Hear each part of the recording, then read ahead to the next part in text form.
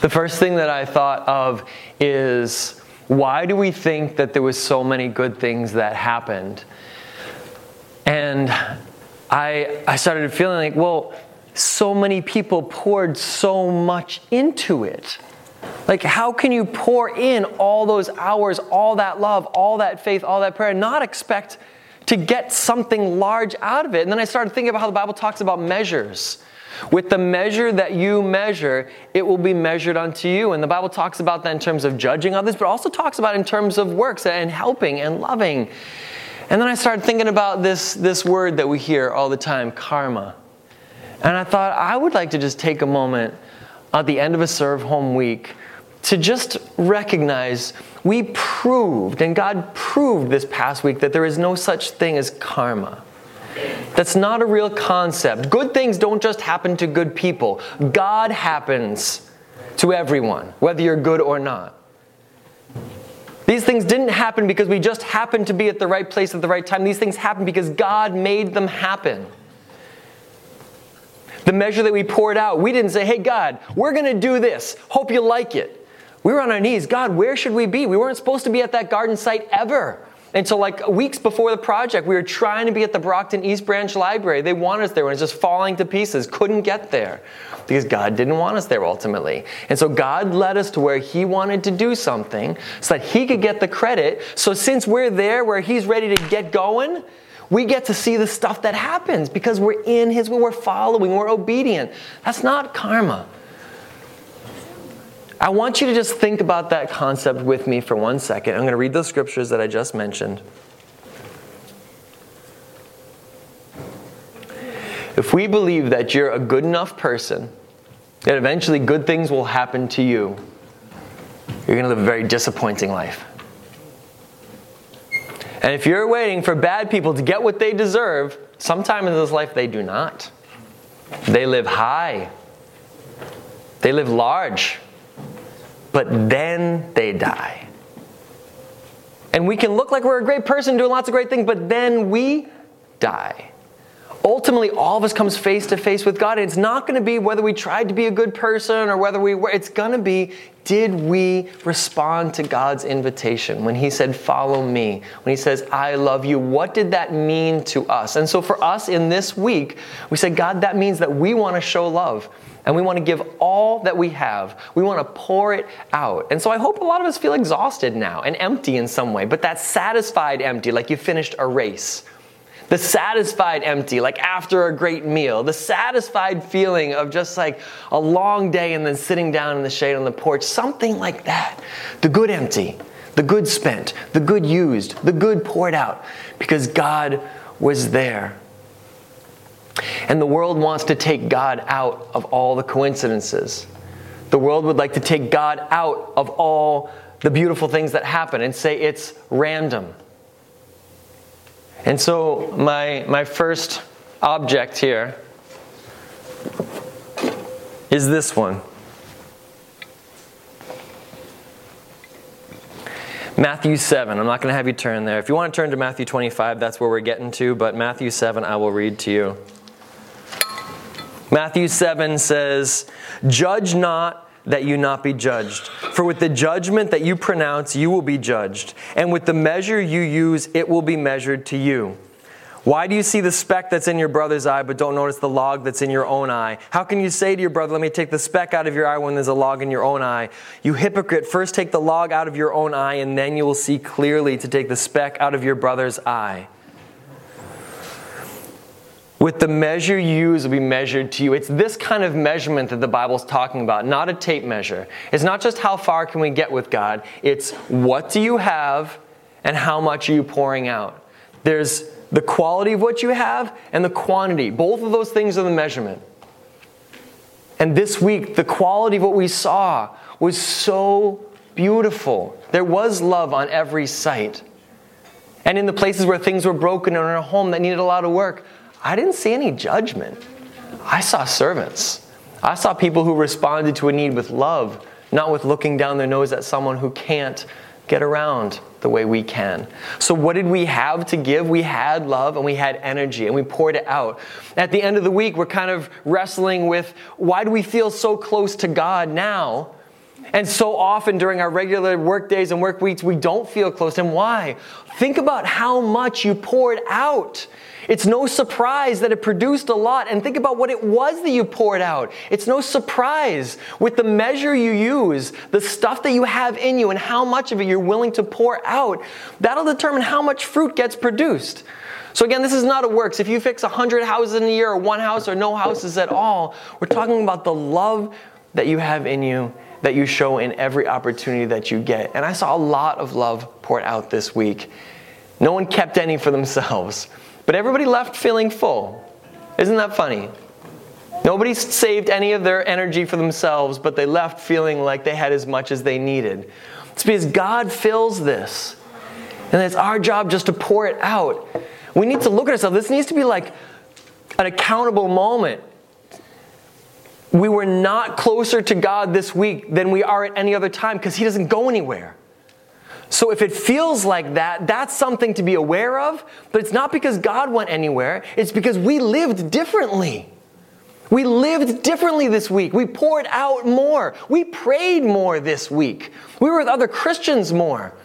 If we could be with Christians 24 hours a day and eat dinner with them and have lunch with them and sit and pray and work and worship, that's what it would feel like. Hello, that's heaven. That's heaven. That's the definition of heaven. Feasts, family, worship, all day, every day, forever. And when we get even the littlest taste of it, we're like, that was the best thing ever. No kidding. It's heaven. It's heaven on earth. But we're going to go back to the world and we're going to be surrounded by non-Christians. And you're going to go into work and you had 3 minutes of prayer that morning.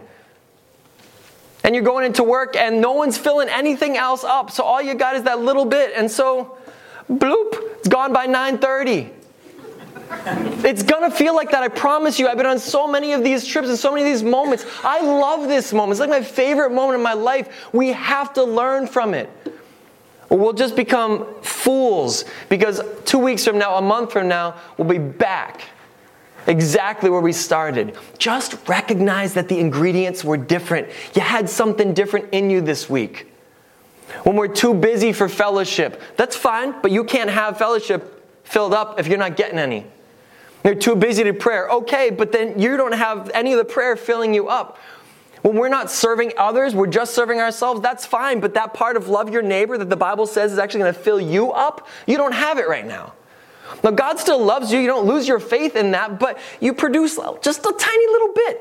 It's like a little bit of something came out and you made a little bit of something. This week we were all like gushing and overflowing because we pursued God into what He wanted to do it. We did it together and it was for His glory. Like that is the secret sauce.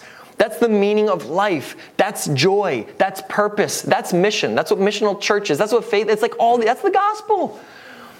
God didn't wait for us to reach out to us. And we didn't wait for the garden to be like really trimmed up and looking good before we stepped in. We stepped in, there was nothing there. And we don't know what the heck we're doing, but somehow something beautiful happened at the end of it. And we stepped into a home, but we don't know what we're doing. But somehow a bunch of largely unskilled laborers and faithful people were able to follow God into the right plan at the right time. Like it's this. But most of the time we're just going to feel like this. Because what fills us up is the Father, the Son, the Spirit, the church, God's Word, prayer. Like those are your ingredients and they have to be in. So what measure did we use this week? We had like dump trucks size measurement this week and just poured out and poured out. But were you like me in the morning still eager to go back? Like I should not have been eager to go back because all that greenhouse did is just kick my butt for 5 days straight. I should have wanted to quit, but I was like, God put us here. He's going to somehow make it work. And Monday goes by and Tuesday goes by and Wednesday. It's still not really happening, but something we're making progress. And then Thursday, boom, boom, boom, boom, boom, boom, boom, boom, boom. Friday, boom, boom, boom, boom, boom. Like just, you had to wait for it. But there was still a desire, and I think sometimes we want to see God do everything for us, fill us up, make it great, and then we're willing to move. And that's not how it works. He calls us into action. And this is the Mark example here. Mark 4 says the same thing. Now, this isn't about judgment, though, and this is why this is brilliant. We have to put Scripture together with Scripture. This is how you study. You don't need a pastor to study your Bible. You don't need a book, you don't need a YouTube, you don't need any of that stuff. You have to put Scripture with Scripture. And when you put those things together, it's a chemical reaction of wisdom. Because all the Bible is true. And then when you put things side by side, you're like, oh, Father, you're speaking to me. And that's what teachers do. They put things side by side. So I'm going to do this side by side together for us. But when you read your word, you look up things in the concordance, you Google them and find all the verses on a topic, and then you read them one after the other, and you get the breadth of God's wisdom. But for the measurement, all right, Jesus at another time says, is a lamp brought in to be put under a basket or under a bed and not on a stand? Nothing is hidden except to be made manifest, nor is anything secret except to come to light. Now, so if anyone has ears to hear, let them hear. And he said to them, pay attention to what you hear. With the measure you use, it will be measured to you, and still more will be added to you. For to the one who has, more will be given, and from the one who has not, even what he has will be taken away. So now we're not talking about judgment anymore, are we? We're talking about being a light in the world. And the more light you shed, the more light will be given to you to share. It's like God expands our capacity. He fills us more and we give more. And this is what the world can misconstrue as karma. This impersonal force. No such thing as karma. There is God. And when we serve Him, He brings in the increase. He fills us. He uses us. He does things. This was not an accidental week, a coincidental week. This was a God week. And I don't want to have an accidental, coincidental life, hoping that if I'm nice, that somehow nice things will happen to me. I want a God who says, when you pray to me, God, I will happen to you. And whether that's good or bad or easy or hard, that's what we want. We want to be in God's presence. So what measure are we using for the good in our lives, as well as for the judgment and the bad? You can kind of evaluate yourself sometimes by how people respond to you, right? If you're the kind of person that people want to come up and give a big hug, somehow you're showing something that's eliciting that response. If you're the kind of person that people are staying away from or shunning, it's like, well, what am I doing? I want to be pouring out love. And that's the measure that I want to have. I want to have Christ's love, and I want to pour out more and more. And then that's when God steps in and says, oh, you're doing my kingdom work. Well, let's get to work. Now, what Jesus hints at here, he goes into in depth in Matthew 25. And that's what I'm going to read, and then we're going to close with communion together. The measurement is something that Jesus mentions when he talks about how Jesus is going to respond to us at the end, on Judgment Day, on the end of all things, when we see him face to face. And this is something that we can learn from this week, and this is something I want us to carry forward. So let's read it, let's think about it, and then we'll pray it forward, and we'll pray ourselves into this story this upcoming week. So Matthew 25, verse 14. This is what the kingdom of heaven is like. This is what church is like. This is what family of God, this is what it's like. It's like this. And this is what we've seen this week. This is what we need to hang on to. It will be like a man going on a journey who called his servants and entrusted to them his property. So this is God who gives us things to use. He fills us, right? And we are his servants. We serve the Lord Almighty. But look at this. Verse 15. To one he gave 5 talents. To another he gave 2. And to another he gave 1. Each according to his ability. We're not all gifted in the same ways. God does not give the same gifts to all his people. He gives different gifts to different people so that when you come together, everyone meets everyone's needs and you have all that you need, and so that no one person gets elevated above another. No pastor is supposed to be elevated above another person. No adult is supposed to be elevated above a child. We're all equal in God's eyes, but we're all different. So God gives us these different talents. We're supposed to look different.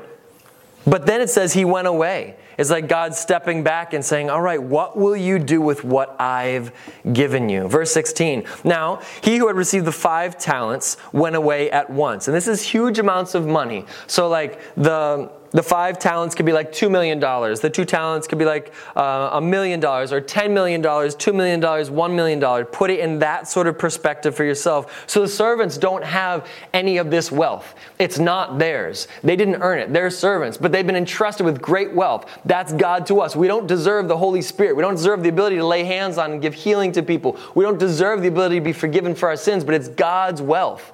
And out of His abundance, He takes some of His abundance and He gives it to a servant. And that's us. And that's what's happening here. So we take what's not ours. We take God, what He gives us, and we each do or don't do something with it.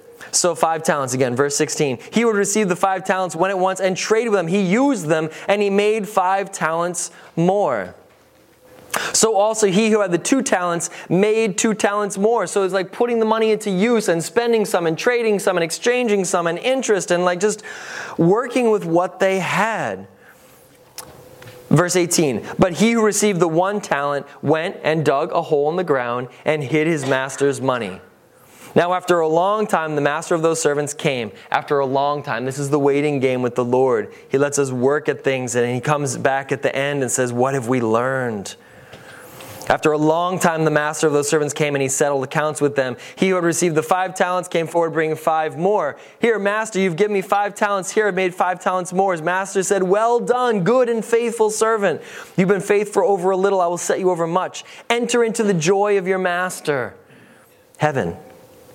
And he also who had the 2 talents came forward saying, Master, you delivered me 2 talents. Here I've made 2 talents more. And his master said to him, well done, good and faithful servant. You've been faithful over a little. I will set you over much. Enter into the joy of your master.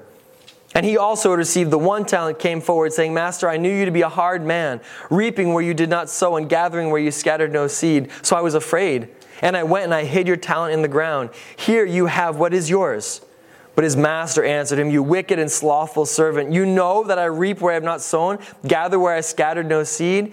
Then you ought to have invested my money with the bankers. At my coming, I should have at least received what was my own with interest. So take this talent from him, give it to the one who has the 10 talents. For to everyone who has, more will be given. He will have an abundance, but from the one who has not, even what he has will be taken away. And cast the worthless servant into the outer darkness, and in that place there will be weeping and gnashing of teeth. This last servant is just afraid. He's afraid he's going to lose what he has. Sometimes we get afraid the world is too tough. I'm going to lose this faith that I have. I'm going to lose my joy. I'm going to lose my light. I'm going to lose my love. I don't have enough. I don't know enough. I need to know the Bible more. I'm going to be better at praying. I don't do enough. It's going to go away. What if God isn't pleased with me? I know that God's harsh. And He can see the heart. He's going to see all my sins. I'm worried. I'm afraid. And so because of that, they get locked and they get immobilized. And they never do a thing. And God's like, I didn't just give you something for you. I gave it for you to multiply. And if you think about the talents, if one has 5 talents, where are those other 5 going to come from? The world.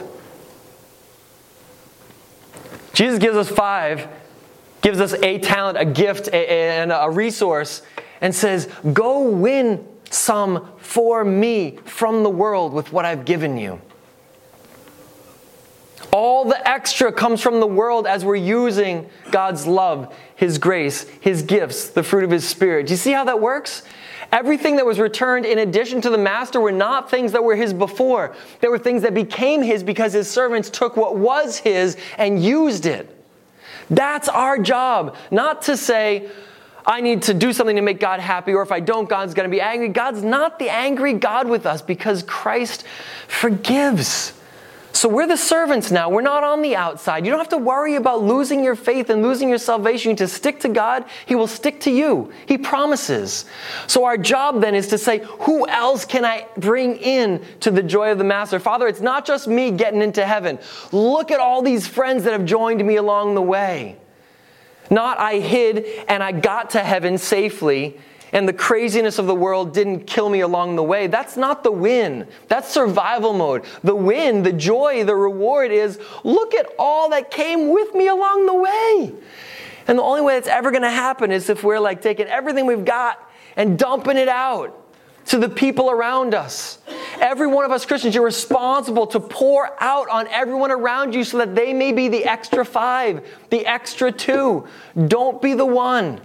Don't leave it at one. Don't just bring back God the same amount of spirit, the same amount of kingdom, the same amount of fruit that he gave you. He's like, we're supposed to multiply this stuff. This is supposed to grow. Use it. So this week is just proof to me. It's just so much proof that it's not about if you do something nice, something else nice will happen. This is proof that when you do God's work and you pour a lot into it, God will use every little bit of what we pour into it and turn it into something more. And then we'll be able to look and be like, wow, what the increase that God did. We did a little watering, a little planting. Like, I can't even, these loaves and these fishes, the boat's sinking. Those are all the stories we see in the Gospels, and we saw it. We had a Bible week. This was a New Testament week. This was a Gospel week. This was a miracle week. We prayed for signs and wonders and power, and we saw it. I just want you to realize why. And unless we keep having the same ingredients and pouring just as generously, we're not going to see the same results. But we should. Let's be the ones who recognize we've been given something beautiful. Let's invite others into it. Let me close in prayer.